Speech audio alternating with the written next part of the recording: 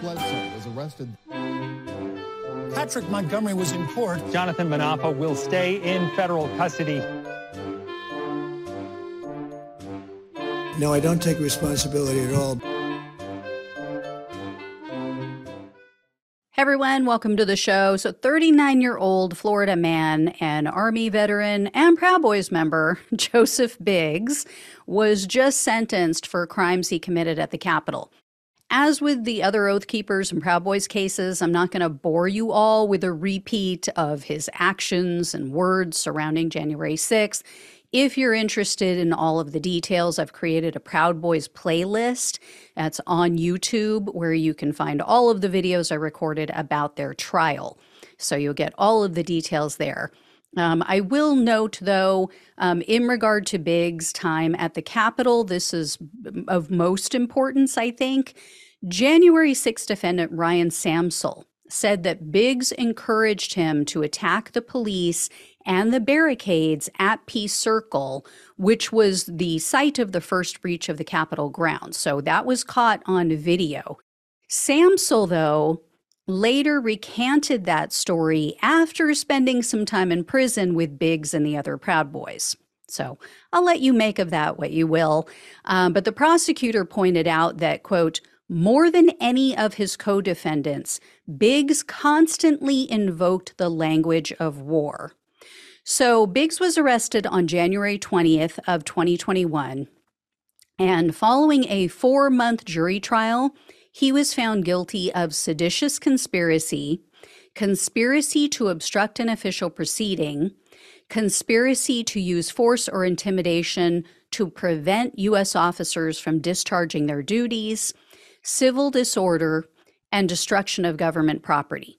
So based on the most serious of the felony convictions, Biggs faced up to 20 years in prison, 3 years of probation, and $250,000 in fines. However, the prosecutor had asked the judge to impose a terrorism sentencing enhancement, so they requested a sentence of 33 years. Biggs spoke at his sentencing hearing, and he said, quote, I apologize for my rhetoric, and, quote, I am so sorry. He also added, quote, I was seduced by the crowd, and I just moved forward. My curiosity got the better of me. I know I messed up that day, but I'm not a terrorist. I don't have hate in my heart. Reuters reported that Biggs became very emotional when he started speaking about his daughter. And he said that she is a sexual assault victim who needs him. Apparently, she was assaulted by a family member. He also claims he's done with the Proud Boys. Biggs said, quote, I'm done with it. I'm sick and tired of left versus right. Then Biggs went on to say that the only group he wants to be affiliated with is his daughter's PTA. And he added, quote, I know that I have to be punished, and I understand, but please give me the chance, I beg you, to take my daughter to school and pick her up. U.S. District Judge Timothy Kelly presided over Biggs' case, and he said that Biggs' destruction of the metal barricades protecting the police, quote, is a federal crime of terrorism. So therefore, he said it did qualify Biggs for the terrorism enhancement. He also told Biggs, quote, our Constitution and laws give you so many important rights that Americans have fought and died for, and that you yourself put on a uniform to defend. People around the world would give anything for these rights. The judge also told Biggs that, quote, the nature of the constitutional moment we were in that day is something that is so sensitive that it deserves a significant sentence. However, the judge also said that while he doesn't want to minimize the violence on January 6th, the Capitol siege, in his mind, differs from a bomb attack or a mass casualty event. With that, Biggs was sentenced to 17 years in prison. Now, unfortunately, I couldn't locate any information about the probation or restitution or fine, but this is now the second longest sentence that's been handed down to a January 6th participant. The longest so far was 18 years. That was given to the leader of the Oath Keepers, Elmer Stewart Rhodes. So I would imagine that former Proud Boys chairman Enrique Tarrio is probably looking at about the same as Rhodes.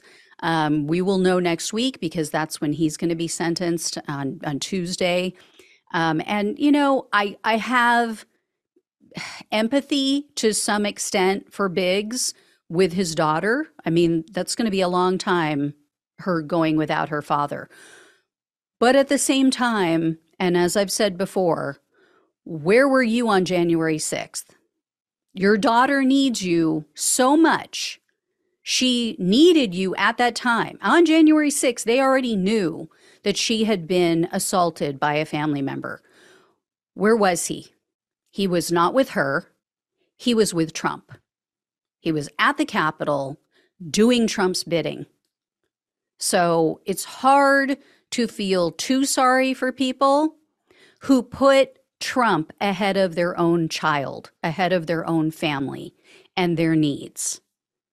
And they really just did not at all think of the consequences. So it is what it is. You know, they're the ones that always say, fuck around and find out. All right, guys, if I hear any more, I will let you know. Thank you all so much for watching and listening. Please like, share, and subscribe. Please donate if possible. Love you all. Take care. Talk with you soon.